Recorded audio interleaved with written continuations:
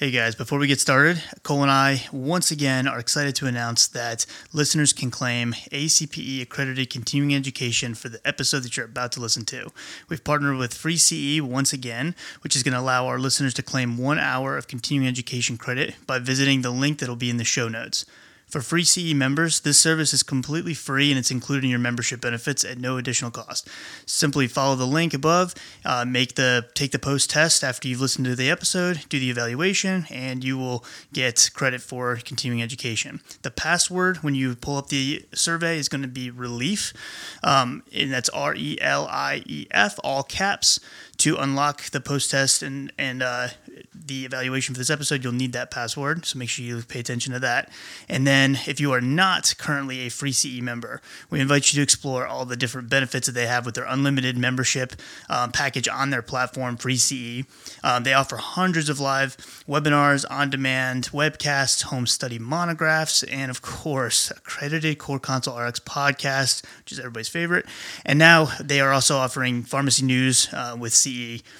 Simply put, Free CE has all of your needs. They got you covered, and you'll be able to renew your license without having to worry about it. From now until December 31st, 2021, Core Consult RX listeners can receive 15% off the purchase of an unlimited membership by entering the discount code RELIEF, RELIEF, at checkout or by clicking the link that will also be in the show notes. Thanks. Hope you guys enjoy.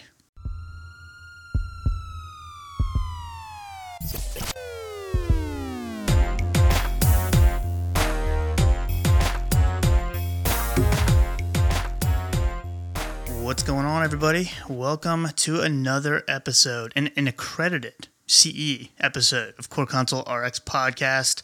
Cole and I have a guest for this very special occasion. Ms. Anna Grace, how's it going? Hi, everyone. I'm glad to be here. Are you sure? You don't sound glad. Anna Grace, don't be nervous. There's not anybody listening. Just like 3 people. But Anna Grace is stuck with me on rotation all month, and she's from USC, so she's my first non-MUSC student in a minute. So you liking Charleston so far? Yeah, got family here. It's great. Oh, great. Yeah. That definitely helps. USC is my old stomping grounds. I almost went there for pharmacy school. Don't know if I've ever told this story on the air, but I'll be quick because we have to get to the actual content. But I came down, I was accepted to USC, and then transferred to MUSC because my brother and my other roommate were both coming here. Oh. So that's how I ended up in Charleston. Would have never been on the podcast, so I'd say to USC. Unbelievable. And then your life would have never been the same. There'd be a big empty hole. You'd still be at the bottom. I'd still be at the bottom. Yeah, my intro into pharmacy school, I obviously applied to MUSC because I was living here, and then they said, hey, if you don't get in there, would you be willing to go to USC? And I just wrote no. In hindsight, that was extremely stupid. But it all worked out. So that's fantastic. So we are going to be talking about migraines today. We're going to go through some of the management as well as some hopefully prevention options as well. Before we get started, though, I do got to give a big shout out to today's sponsor, and that is Pearls. Pyrls is a drug info app that you absolutely need to check out. Pearls has now over 400 drugs, including the triptans and CGRP antagonists, which we are going to talk about today. And they have all kinds of great charts, and it's just something I actually utilize quite a bit now, not just because they're a sponsor, but that's why we partner with them, because we really do like the app. So you can get a free membership, and you will have access to all kinds of different charts and pharmacotherapy algorithms and things like that. Just go to www.pearls, and that's again PYRLS, like clinical pearls, get it? So pearls.com/core consult RX, CORCONSULTRX, in case you think we spell it like normal people. So Core Consult RX, and then you'll see a welcome page. This is Friends of Core Consult, and if you sign up with your email, you'll get free access, and then you can always upgrade later on if you want to get unlimited access. But make sure you check it out. It's great. The guy that programs the whole app is PharmD as well. So support those that support us. We appreciate it. Great. I'm excited about this topic today. I haven't, and not only because I work with it, but because there's some new stuff just in the last few months. There is. That we are going to go over. So stick around to the end. Fine-tooth comb. That's called a teaser. It's going to the beginning of the YouTube video. So migraine. there was a study called the American Migraine Prevalence and Prevention Study. Basically, some stats from that: 17.1% of women in the United States experience one or more migraine headaches per year. 5.6% of men in the United States experience one or more migraine headaches per year. 93% of patients that have a migraine report some headache-related disability. Yeah. 54% of those patients were severely disabled during, their actual migraine and needed bed rest during an attack. I'm surprised there's only 54% that needed bed rest. Yeah. Because most people do lie down. Yeah, it's tough. Prevalence is highest in both men and women between the ages of 18 and 44, so kind of a big range there. And there's a lot of comorbidities that have, seem to kind of go hand in hand with migraine, especially as patients kind of, get older and whatnot. But you'll see patients in some cases having histories of stroke or epilepsy, psych disorders like major depressive disorders, even things like sleep apnea, obesity, certain pain disorders. Those are all seem to be like at an increased comorbidity rate with patients that are also suffering from migraines. Yeah, awesome. I love stats. So as far as the patho goes with migraines, over the last few decades, the thinking has kind of changed. So previously, and if you ask most people, if you said, why does a migraine happen? Like what's going on physiologically? They'd probably say it's vasodilation. That's what it's related to. We'll talk about part of why that was presumed for a long time. Now it looks like there is more to it than that. Probably vasodilation is only a small portion of what's going on. So really it's related to a complex dysfunctions in neuronal and broad sensory processing. The kind of buzzword these days is the trigeminal system that it's affecting, which is like a network of visceral afferent fibers that arise from the trigeminal ganglia. It projects peripherally to supply nerves to the pain-sensitive intracranial extracerebral blood vessels, dura mater, and large venous sinuses. So basically, this is an important portion in your brain where vasoactive peptides are going to cause different things that are going to increase pain processes. So it can be activated by peptides like CGRP, which we're going to talk a lot about, but also neurokinin A and substance P as well. That's my favorite excitatory peptide or neurotransmitter. Substance P? Yeah, it's just a funny word. It's like they just gave up. They didn't want to give it a name, but they're like, we really wanted to start with P. But we gotta explain where what's that cream, capsaicin cream that has to it depletes something. What are we gonna call it? Just call it substance P. Let's go home. That's how it went down. I like it. So those neuropeptides that Cole just mentioned basically are released. They interact with dural blood vessels. That's going to promote vasodilation, which I feel like a lot of times when we think vasodilation, we're thinking that that's kind of a good thing, but not necessarily in this situation. Also, some dural plasma extravasation, and that can ultimately result in neurogenetic inflammation.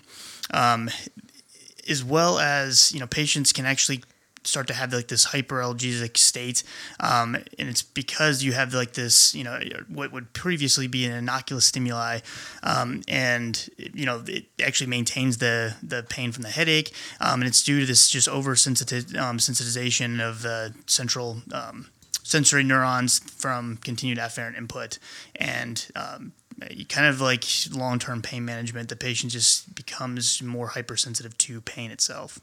And that's an important point too, the hyperalgesic state. So, a high sensitization to pain that almost can increase over time. I kind of think of it as the kind of like the kindling effect with seizures. It's like the more you have, the more prone you might be to just having increased sensitization to pain, and it makes it more painful.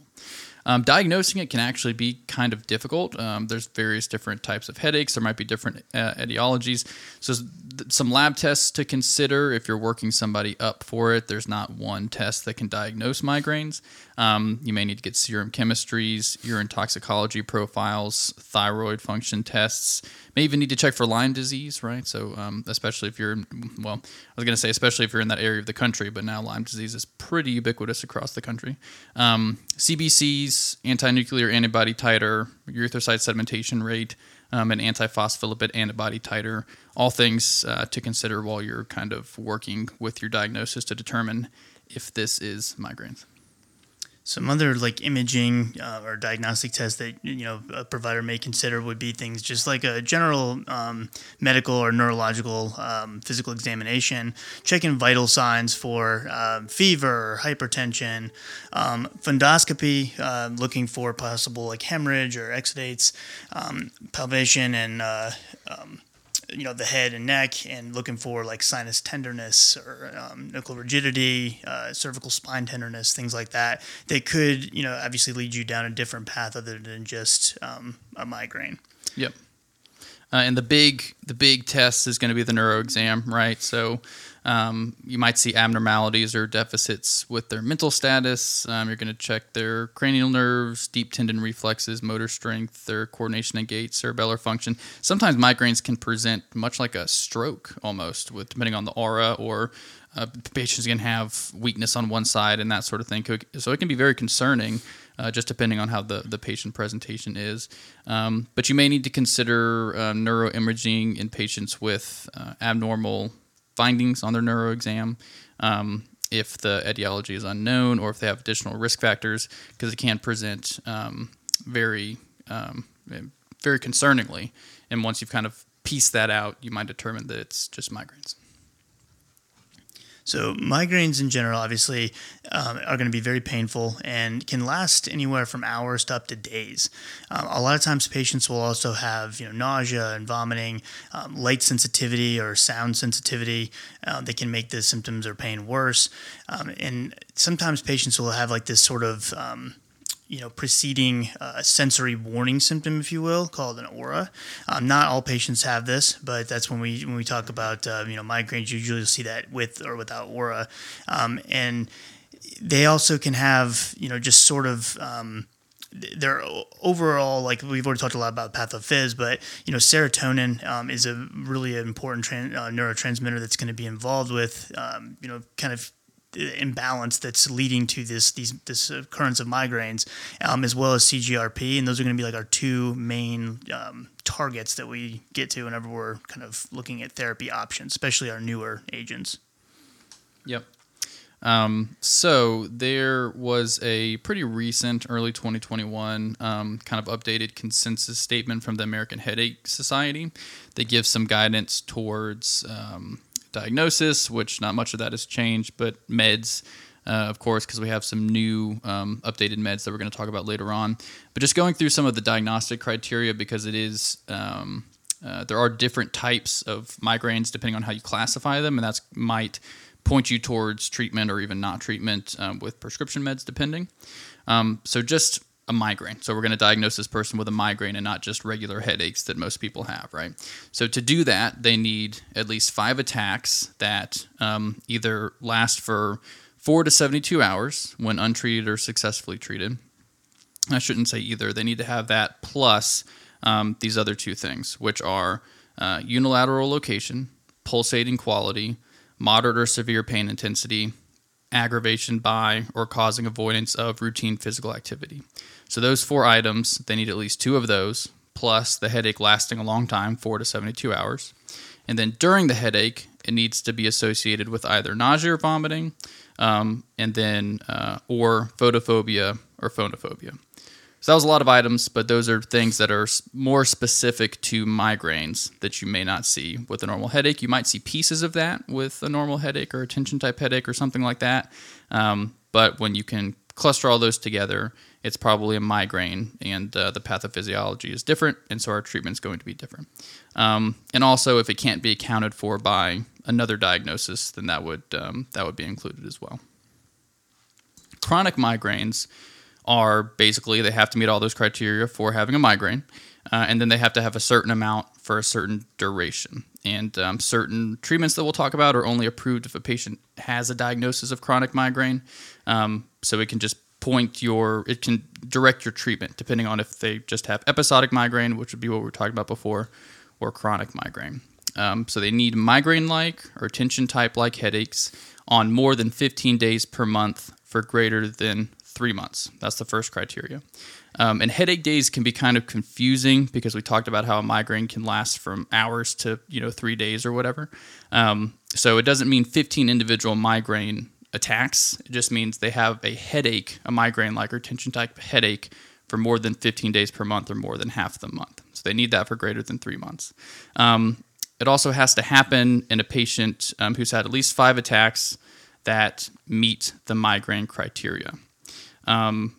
Or it can be greater than 8 days per month for greater than 3 months, fulfilling other criteria being associated with a migraine.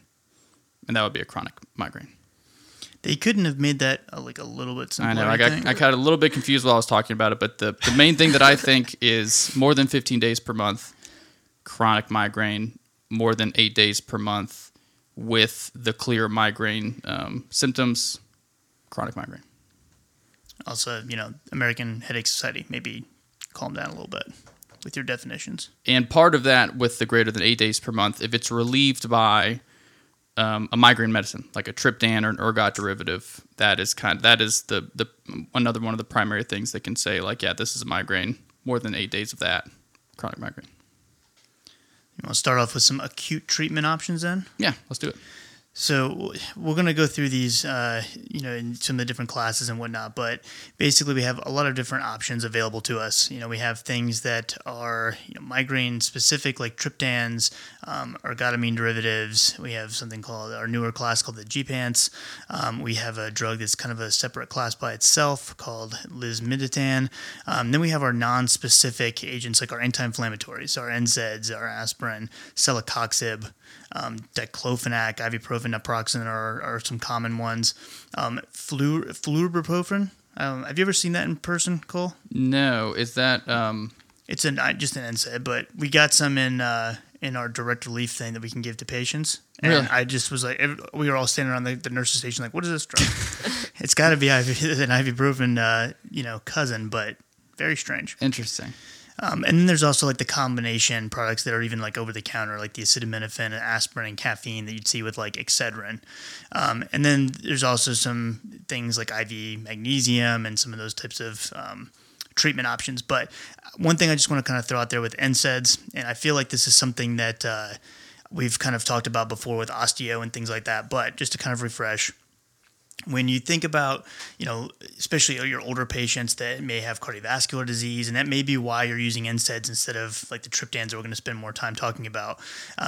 One of the concerns with like our COX-2 selective inhibitors like celecoxib was the potential for an increased risk of cardiovascular events. Because basically if you think of COX-1 and COX-2 coming down from arachidonic acid, when you block COX-2, which is more on the prostacyclin and some of those like vasodilatory prostaglandins, you are blocking those and you're going to get only the COX-1 side of things, which is like thromboxane and some of those more vasoconstrictive properties. So you can increase the risk of vasoconstriction and eventually cardiovascular risks in theory anyway over time. And there's been some studies and stuff that have looked at this, and it's one of those things that the comparative trials haven't really showed much, but then there's some kind of nuances about how they were set up, and people kind of debate on with the reliability of those. Me personally, just to kind of throw this out there, if I have a person who has cardiovascular disease, I will tend to use naproxen because diclofenac, ibuprofen do seem to be, like when you look at meta-analyses and things like that, tend to be more likely to cause things like an MI, especially diclofenac. And then celecoxib I stay away from if the person has cardiovascular disease, just to be on the safe side. But just want to make sure we at least reiterate that. Yeah, important point. So I was going to go back and try to clarify the chronic migraine thing, but I still can't figure out the whole second portion. So my cliff notes are greater than 15 days per month, chronic migraine. There's some other criteria, depending on if it has aura or not, that it could be considered chronic migraine, and I'll point you towards up to date for that. See, and Grace, the important part of this is even during a CE, if you just get stumped, just refer out to up to date. I want it to be clear, and I'm reading it, and I'm like, I cannot make this clear, so we'll focus on the more than 15 days. That's all right, cool. Okay. You tried hard. I did. That's good. I did really try. Yeah. So triptans. So we'll go through some of them individually, but just as a class, what do they act on? So they act on serotonin receptors, which is all we used to need to know, but specifically the 1B and 1D agonists is what the triptans act on. And we'll talk about lasmiditan, which is a little bit different.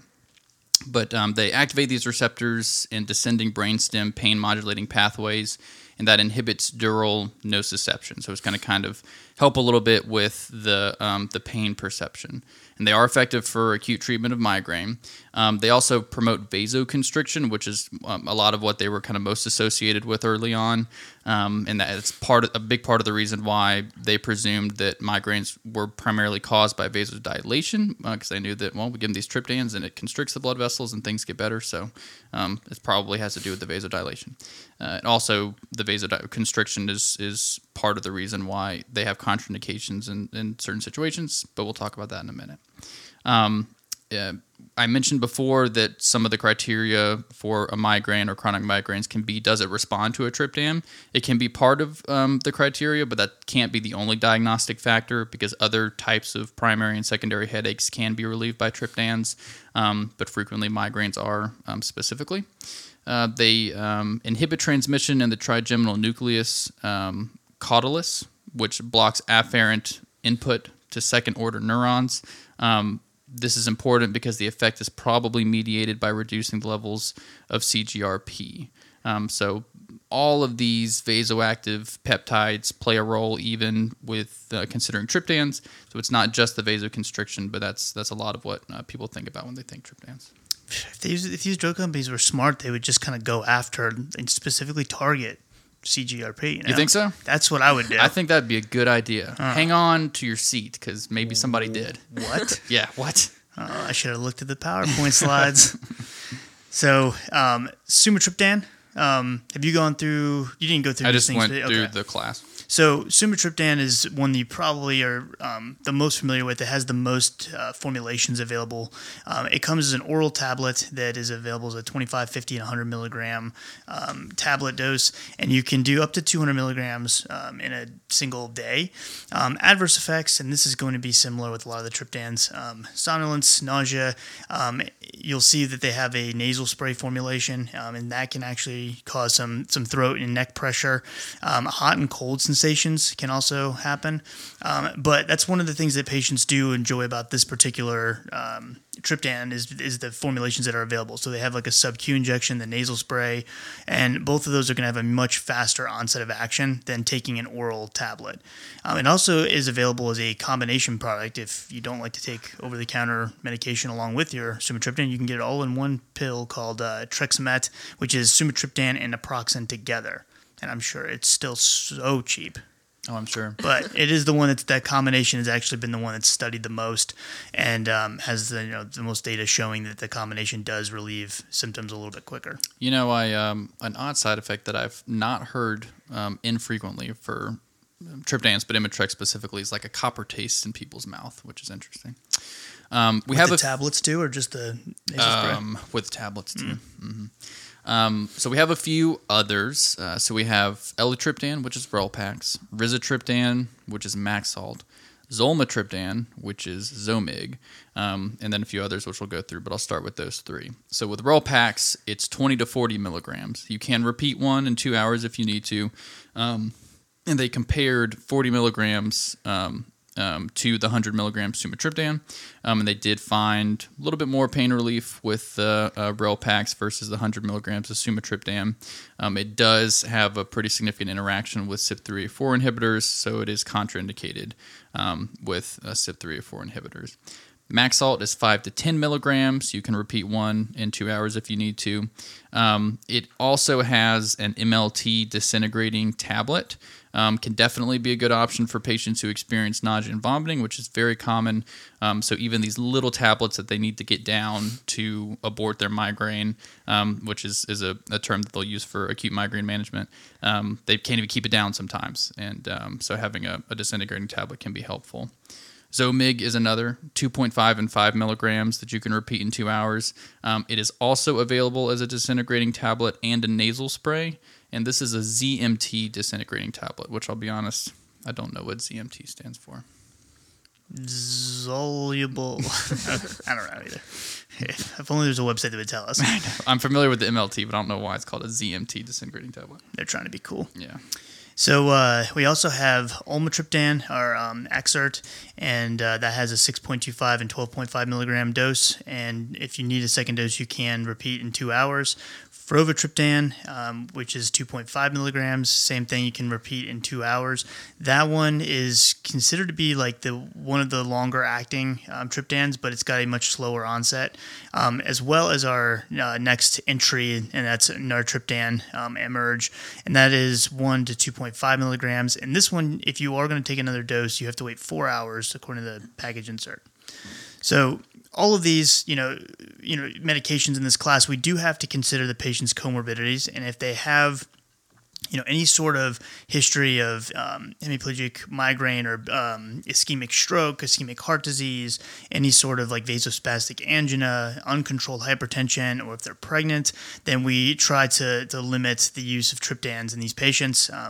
And you may find situations where the benefit may outweigh the risk a little bit, but we always kind of consider it as contraindications.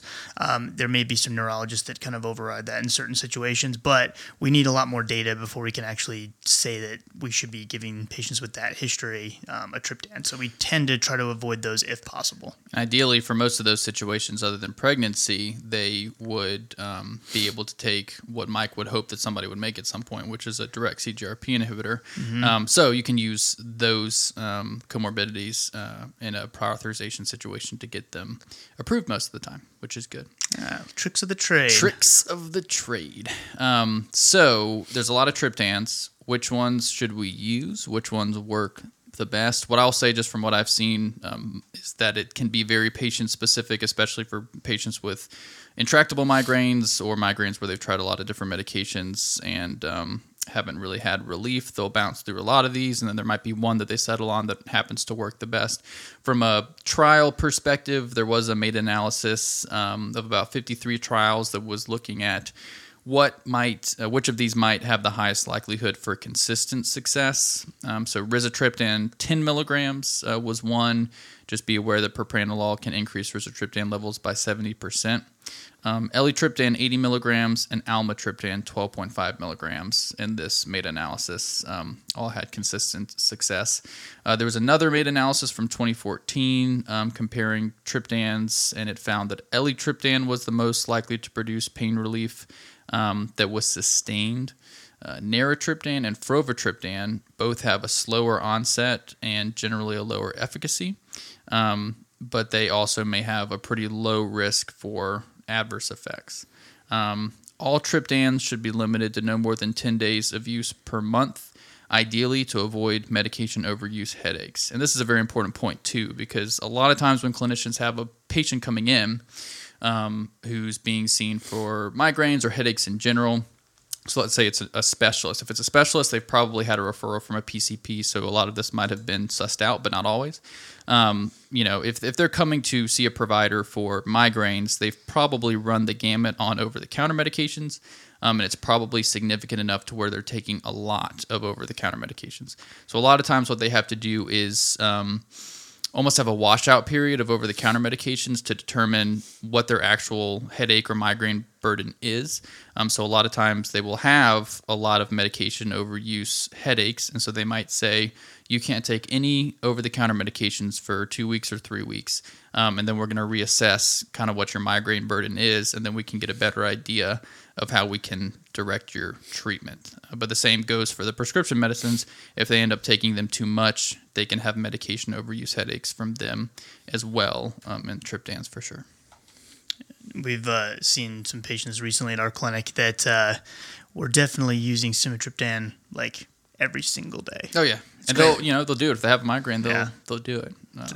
It's a lot. And then just real quick too, because Cole mentioned the propranolol interaction with rizatriptan. The reason why that study mentioned that specifically was because, as we'll get to in a minute, but propranolol is an option for migraine prevention. And so if you have a patient who's using propranolol daily to prevent a migraine, and then also has rizatriptan as a acute treatment in case they actually do have one, you have to be aware that the dosing is going to change because, like Cole said, it can raise those levels up quite a bit.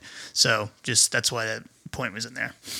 And if someone's taking one triptan and it's not effective, they can try another one, right? Mm-hmm. Definitely. And for the most part, before we get to these other brand name abortive agents, they're going to have those covered.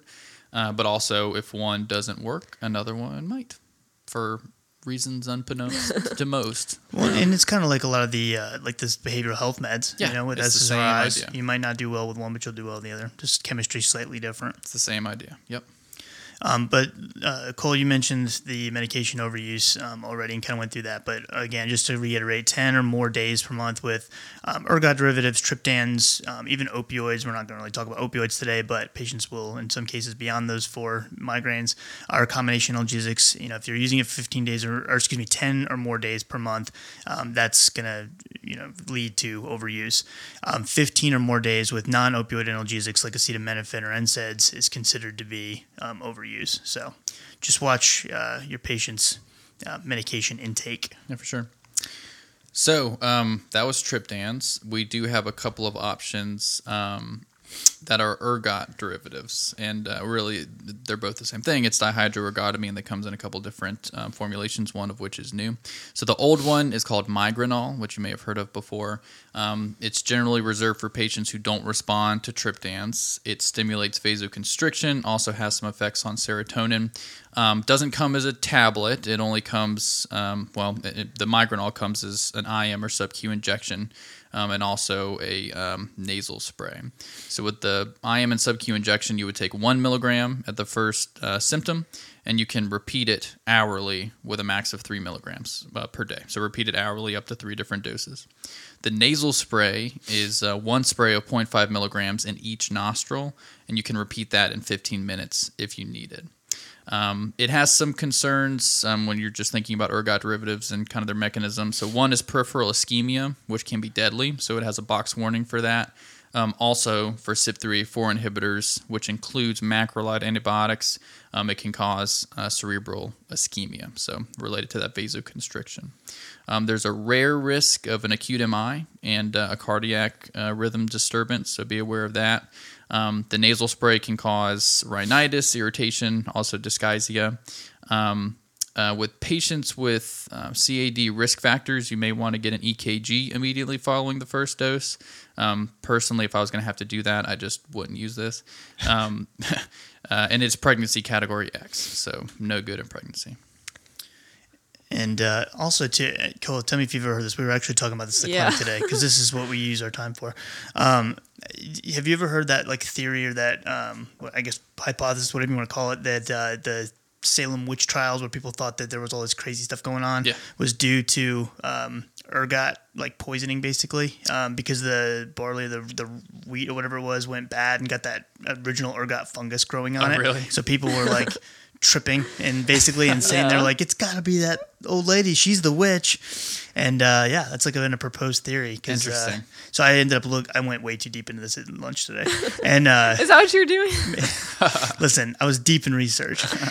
But apparently ergot, when you look at the ergotamines, the chemistry of it, you're causing agonist activity at 5-HT2A, as well as some other specific dopamine receptors and things. So it doesn't have the hallucinogenic properties as the original fungal ergot. Interesting. And so that one does touch on all those. So it's more like a actual psychedelic or something like that. Wow. So that would be. I've heard it the mass hysteria theory, but I feel like the mass hysteria is just a throwaway when they can't explain things crazy things that happened in the past. Well, they didn't have Google back then either. So it was tough. They didn't. No, Google was not a thing during the Salem witch trials. Yeah.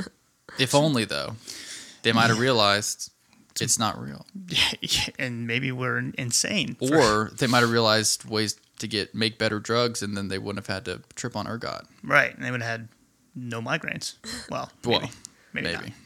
All right, so on that note, the newer and improved, if you will, nasal ergotamine or dihydroergotamine nasal spray was approved on September 3rd, 2021.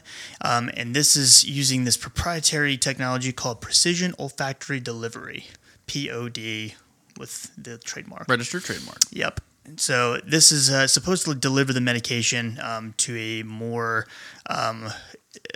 The upper nasal cavity. Thank you. Rather than the lower nasal cavity, as we learned today. And I'm guessing the old Migraine is the lower nasal cavity, which is how they're marketing this one. Eh? Yep. I was like, Anna Grace, will you watch this quick video on ergotamine derivatives real quick and then tell me all about it? She's like, yeah, sure. And she starts listening to it, and I hear the guy's voice, and I was like, oh, no. So boring. And then I looked at her face, and I was like, all right, you can turn that off. 5 minutes in, she looks like she's like ready to quit. Hey, I took notes. No, you did. It was great. I don't know how you did it. I would have zoned out immediately, which is why I had to ask you. But that one has the 0.725 milligram dosing. So you do one spray into each nostril, and then you can repeat if needed at least 1 hour later. But the max you can have is 4 sprays per day. Same box warning like Cole talked about with the peripheral ischemia, which can be deadly in some rare cases. And then also the interaction with CYP3A4 inhibitors, as well as the risk of acute MI or cardiac abnormalities as far as rhythm goes. So getting EKG if a patient has any sort of CAD risk factors is going to be an important thing. Again, I'm probably putting these behind these next behind triptans for sure, but then behind what we're about to talk about as well. Do you see this drug in your clinic? I have seen it. It is not nearly as common as the ones we're about to talk about. Yeah. Like not even close. Yeah. So cool. This new one, because it's buzzing and there's reps around. There's been a couple of them, but the Migraine, the only patients I see it in is the ones who have tried like all the other stuff. Yeah, you know what I mean. So lasmiditan or Rayvow. This is something that is a 5-HT or serotonin, so serotonin receptor 5-HT1F receptor agonist. 1F. Yeah, That's knew? that's the new thing. So many serotonin receptors. It's kind of ridiculous. But this one is because it is targeting separate serotonin receptors compared to the triptans, you're not going to have that potential for an increased risk of coronary or cerebrovascular vasoconstrictive adverse effects. And then this is something that if the patient, is having a migraine that, the pain's persisting for 2 hours after treatment with either a GPAN, which we haven't talked about yet, or a triptan, then you could consider kind of adding this on.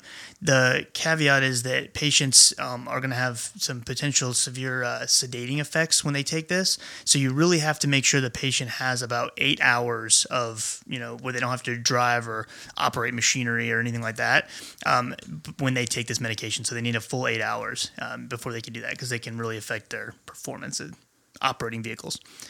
There was a study called the best samurai, the best trial names on record, but they had the study Samurai and Spartan. Yeah, what's that. up? They basically showed that the lasmiditan efficacy in patients concurrently taking migraine prevention medications is stronger than placebo, and the common adverse effects that these showed up in the trial were dizziness, somnolence, things like that. Nothing too crazy. So, like Cole said, it's another option that's out there, but it's usually something that would be like another add-on therapy for an acute situation if triptans aren't enough to take care of it. Yeah, I want to reemphasize the can't drive for 8 hours thing, because it is an important counseling point, especially because the other acute medications do not carry that. So if a patient is just seeing this as another triptan or another GPAN that we're about to talk about, they probably won't think of that as being concerning, but it can really make you drowsy. So make sure to let them know that's a very, very important counseling point. And it really does make you drowsy. It's a controlled substance in most places, I believe, maybe around the country. Yeah, it's C5. C5, yeah. Is it C5 or is it C3? I think it's C5. Okay. Yeah, so this one's different in that respect to the rest of them, so just be aware of that. Yeah, so especially if you have a patient who's obviously substance use disorder or anything like that. Yeah, and I don't know exactly what kind of effect they get, but I generally think of it as drowsiness as opposed to dependency type of high, but I guess it has that risk. That's why they give it the controlled substance label. Listen, Cole, don't try to sugarcoat it, okay? It's the most addictive substance there is. I will say that, so it gets lumped in with triptans a lot. So like from just the way the providers think about it, they probably will think of this kind of like a triptan because it acts on the serotonin receptors, which is fine. So I see it probably more commonly now in patients who triptans haven't worked and maybe they're on an injectable CGRP and their insurance won't cover a GPANT CGRP, and so they'll use this instead. Just so you're aware. So if that's confusing, we'll clarify in a little bit. So the GPANTs are the one we've been referencing for a while as far as the acute medications. So there's two of those. There's Nurtec, which, I'm usually okay with generics. I hate saying the generics of all these CGRP medicines. Just Rimegepant. Nailed it. And Ubrogepant. Ubrogepant. I'm going to say Ubrogepant. That's a funny way to say Ubro? Okay. And I always said Gepant, but I guess the fact that we say Gepant, it must be Rimegepant, right? I listened to a thing on these medications that Medscape had put out a little bit, and I literally said they said Gepant 100,000 times. So I just have been saying it. Love it. Those are not neurologists, so I just copied their lingo. Personally prefer Nurtec and Ubrelvy, but I like that I know how to say it now, and I literally work with these all the time, and I never say it. Yeah. Come on, Cole. So CGRPs are pretty revolutionary as far as migraine treatment goes. They're a couple years old now, but it was a really big deal when they came out. So they're going to bind to the CGRP receptor, which we talked about the patho earlier and how important that is. We have acute treatments, which are these GPANTs, and we also have preventative treatments, injectables, monoclonal antibodies that we'll talk about in a minute. They are ultimately the first class of medications that are specifically, I'm sorry if I'm jumping the gun here, but that are specifically for created for migraines, right? So the other triptans even and the other OTC abortive medications and Rayvow was specifically made for migraines, but it's more recent. This was the first before any of those. And a lot of the preventive treatments we talk about, none of them up until the CGRPs that we'll talk about were specifically made for migraines. So that's important. They're very well tolerated, but Nurtec is a 75 milligram single dose for acute treatment. And we'll talk about how it has a new indication for prevention. Ubrelvy is 50 or 100 milligrams as a single dose, but it can be repeated in 2 hours, much like many of the triptans. So if you're prescribing Nurtec for somebody, just emphasize that it's only the one dose within a 24-hour period, because that's unusual in general for patients versus the other triptans that they take. So big question then is who and what patient are we going to give these GPANs to instead of a triptan? Everybody. Everyone who wants to not have migraine pain. Which it could, but it's okay. If a patient has some sort of a contraindication to triptan, obviously is a no-brainer. If they have cardiovascular disease or things like that, uncontrolled hypertension, the GPANs don't seem to have the same risk associated with it, so that might be one option that we can go with. If they've had suboptimal efficacy with triptans, then these tend to be a little bit more efficacious a lot of times. Tolerability is an issue with triptans. These are going to have less side effects and are usually fairly well tolerated. However, if you have children who are younger than 18 years old or patients who are pregnant or breastfeeding, we probably are going to avoid these medications in that population. And the textbook answer is absolutely avoid those because we just have limited data. We don't in that patient population. We don't really know how they affect. Yeah, and so it's something that we have to just kind of hopefully we'll keep an eye out for, and as new data comes out, then the label may change. But as of now, it's going to be adult patients who are not currently pregnant.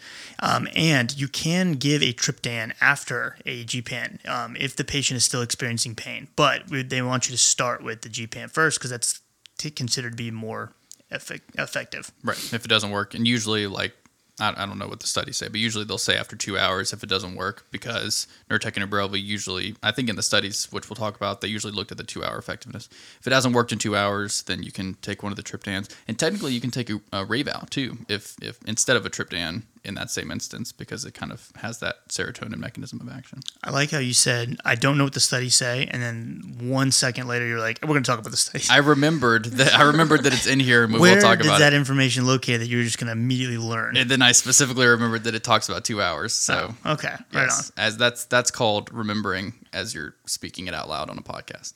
That needs a better name.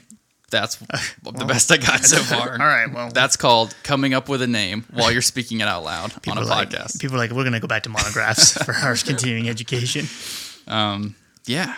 Migraine prophylaxis? Yeah, so that's acute treatment. I think we really hit all the big stuff. Just about.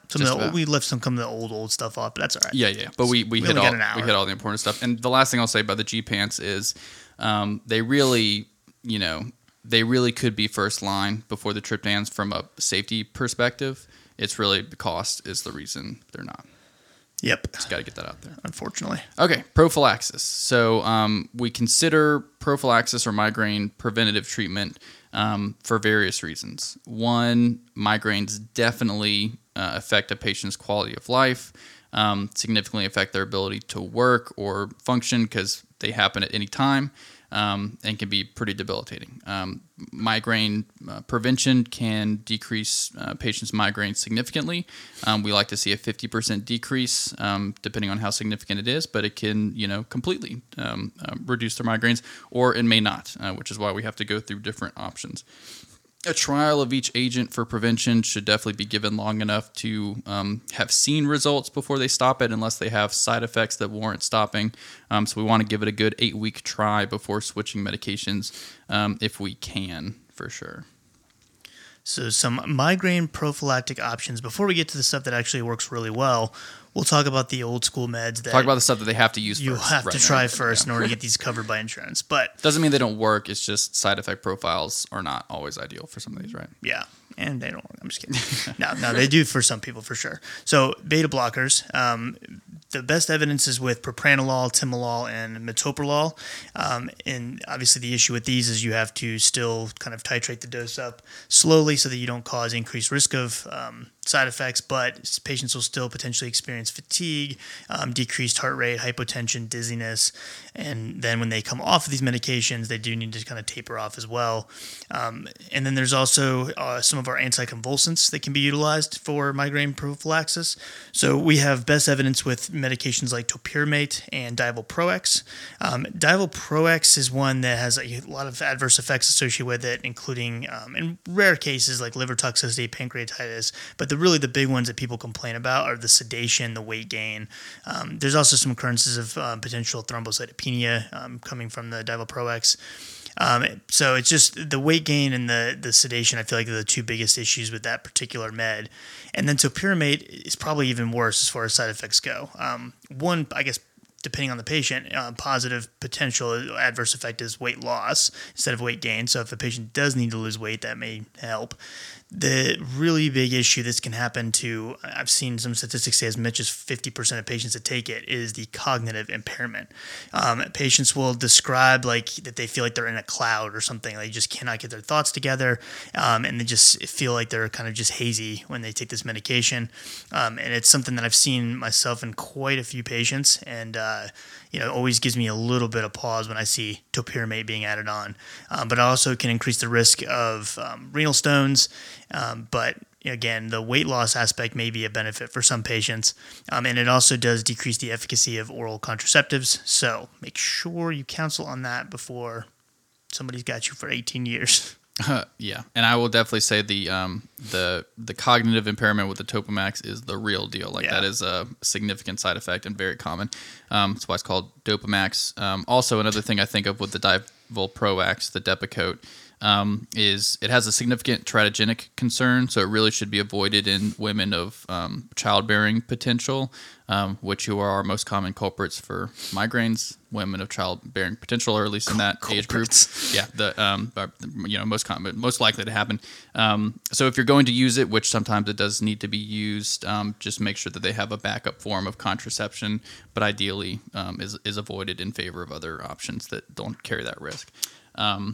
So other options we have Elavil, right? So when we think of Elavil, we don't really think of it as a great option for depression. We don't really think of it as a great option for sleep, but I generally think of it as a pretty good option for migraines. It's usually a lower dose than are used for depression or sleep, something like 25 to 50 milligrams, and usually taken at bedtime. I do like it in a patient who we're trying to use it for migraines, but they also have some other indication, because I don't like it alone for sleep, but maybe if they're having migraines and trouble sleeping, okay, I feel good about it because I can kill two birds. Maybe they have migraines and mild depression. I feel good about it because maybe we're going to help with that a little bit, but I wouldn't use it alone for depression. Peripheral neuropathy. Peripheral neuropathy, there you go, for sure. Other antidepressants too. There's really a multitude of things that can be used, like Effexor, pretty much any SSRI or SNRI. And in those instances, we're killing two birds again. Depression with migraines. I kind of think of it the same way with the anticonvulsants too. Like they have epilepsy that might be a type of epilepsy that can be affected by Topamax or Depakote, and we're also doing migraines, but they can definitely be used in patients who do not have seizures. Another one that's commonly used, but I wouldn't really consider a first-line option, is Zonogram. And the beta blockers as well, I like to kind of think of it as killing two birds, but they can definitely be used on their own. There's also hypertension medications that can be used too. So non-dihydropyridine calcium channel blockers are the ones I think of, specifically verapamil is not an unreasonable not like the first thing you would use, but one of these kind of first 4 or 5 things that you'd consider. And then there's a multitude of like lower line options that can be used when you're considering like multiple comorbidities. So just some that come to mind would be like gabapentin or Lyrica, all of those depressive medications, different anticonvulsants, magnesium and riboflavin, random things like that. But there's a multitude of other things that you could kind of try depending on what's going on with the patient. We also have a very interesting kind of Western medicine type deal that happens to be very effective for migraines, and that's Botox. So, people were getting their wrinkles fixed, and they said, "Hey, doc, my face looks great, and my migraines are gone." So it turns out, this Botox is helping my migraines. Boom. Cure all. Killing two birds, right? I love it when we can do that. Yep. That's why I take essential oils. So Botox actually works very well, and it's specifically only for patients with a diagnosis of chronic headaches. So there's some specific things that they're gonna have to have it covered by insurance. So more than 15 days is what we think of with the chronic migraines. Some insurances will require a patient to have tried and failed Botox before they have a CGRP, which I think is unfortunate, but that just goes to show how it's definitely recognized as an option and an effective option in migraines, which truthfully I think is hilarious. And they just get a bunch of injections around their face and head area every 3 months or so. And it works. I will say I have a family member that ended up being as like a last resort, and that like took care of the migraines completely. Yeah, and I wouldn't even say that like it's even a last resort. Like it is in there as like you failed a few meds, Botox. Yeah, I might do some right now. Yeah, give it to yourself. Yeah, don't do that. That'll go Just well. find a black widow. Just yeah, eyebrows stuck up in the air. Find some botulinum toxin and yeah. So we won't go through the. And by black widow, I mean you find a spider out there that has the Botox in there. Not to be confused with. Not to be confused with anything else that it could be confused with. Okay. The Marvel superhero. Right. Got it. Yes. Okay. So I'm not going to go through all the different criteria because Cole kind of already touched on that as far as, you need to make sure you do at least 2 of those agents that we kind of rattled off. If those are not working, after about an 8-week time frame to kind of give them an adequate trial, then we can consider our CGRP monoclonal antibody in our injectable options. And we have a few different ones on the market. We have a IV formulation. I'm going to butcher all these names. Watch this. Eptinizumab is the IV formulation that you get every 3 months.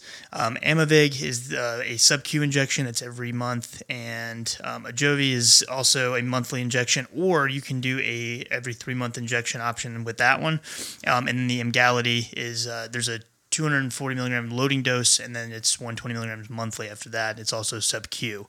So obviously the injectables or an IV formulation may not be ideal for some patients, but the relief that you get tends to be pretty significant with these. Yeah, and there's some definite positives or some things that you can do to convince the patients. So it's just a sub-Q injection, similar to some of the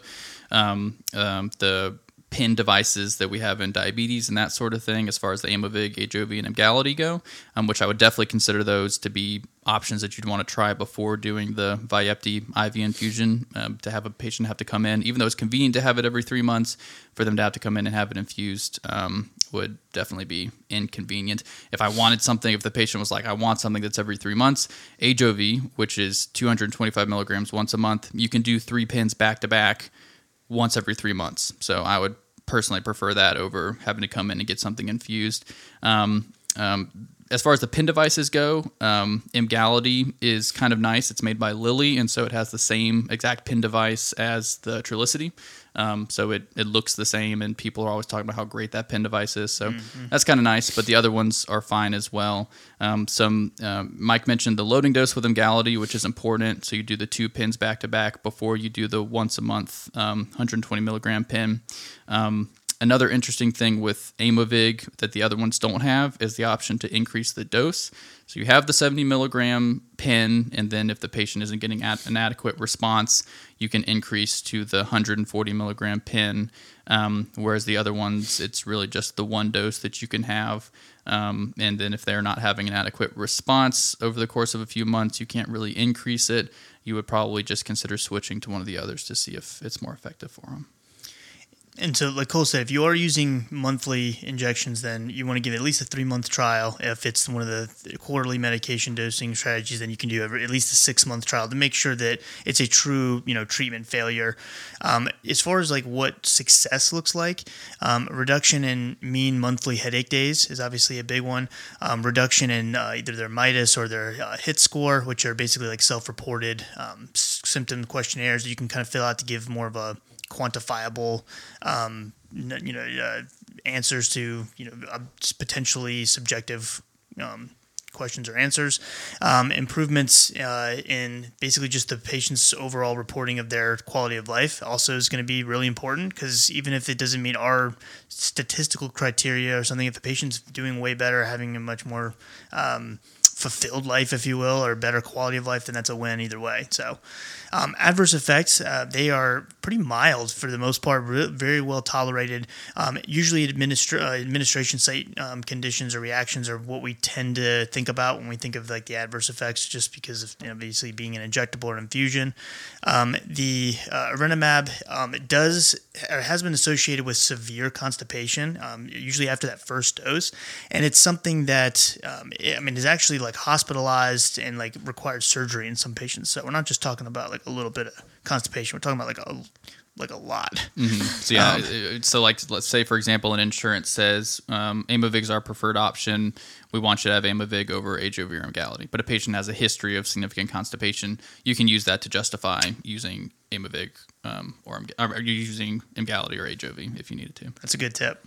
We need to do a prior authorization conquering episode. It's like what I do. Yeah, I do a lot of it too. Find reasons to get this covered over. Turns into a game. It's ridiculous. It is. It's kind of a fun game. And I know it's such a nerd thing. You mentioned the MIDAS and the HIT scores. So the MIDAS score, it stands for Migraine Disability Assessment. The HIT score stands for Headache Impact Test, and basically those are just a series of questions that you can ask a patient to determine their migraine burden. So it asks questions about their how their migraines affect their daily life and the activities of daily living, basically.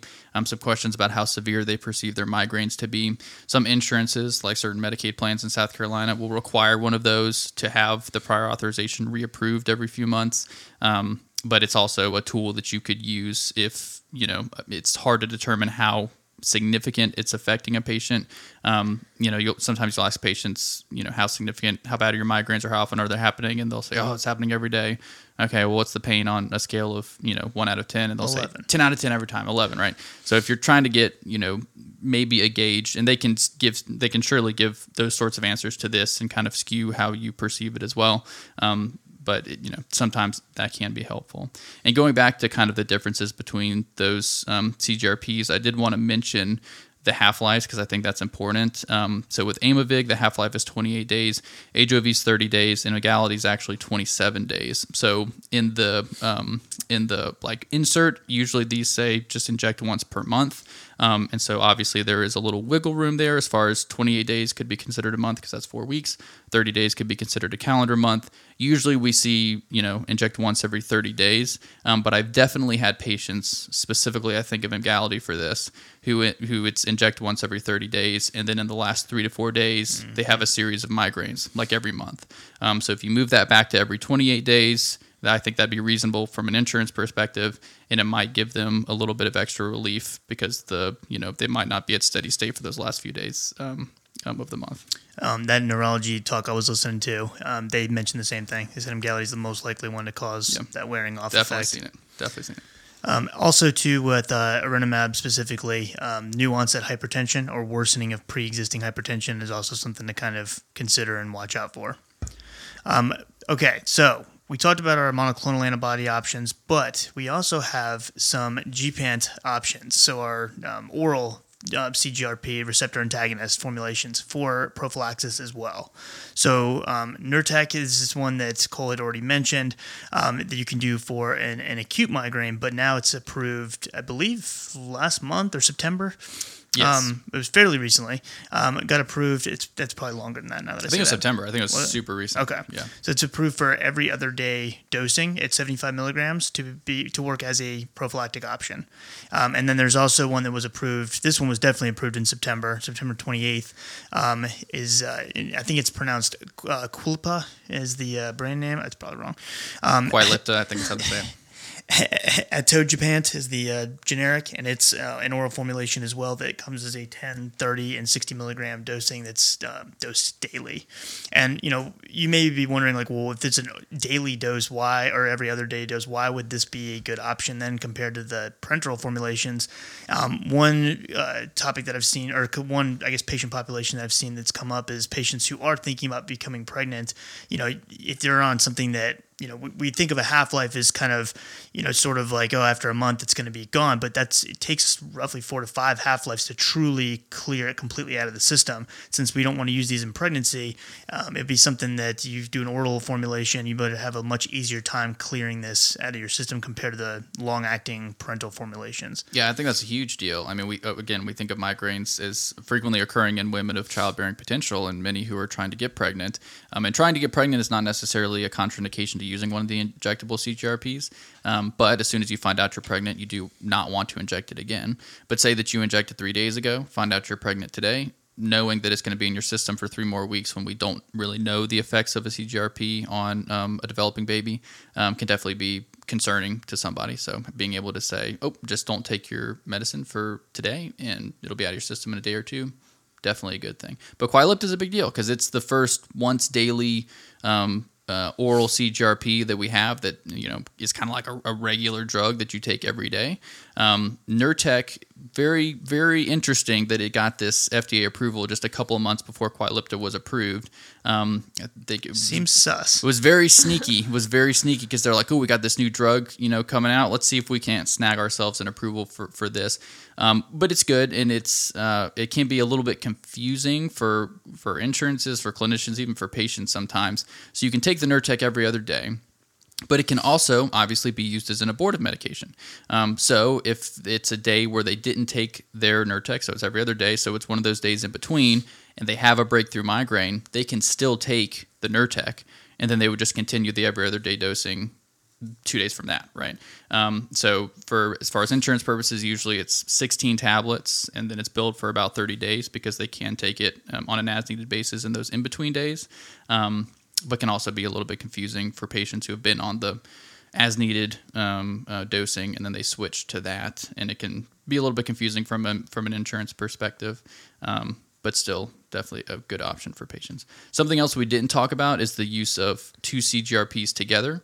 So there's not a whole lot of data behind that. I can say just clinically, I see it done a lot, and there are not side effects or issues that people have just from an oral CGRP acute perspective plus the injectable CGRP monthly. So not necessarily going to recommend that from a we have data to back that up perspective, but can definitely say that we've seen it. Another similar issue is so an injectable CGRP plus Botox for prevention. So there is some data now to say that that combination can be good and can reduce headache days. I think in this specific trial, it was for about a decrease of an additional 4 days per month, which can definitely be significant for patients.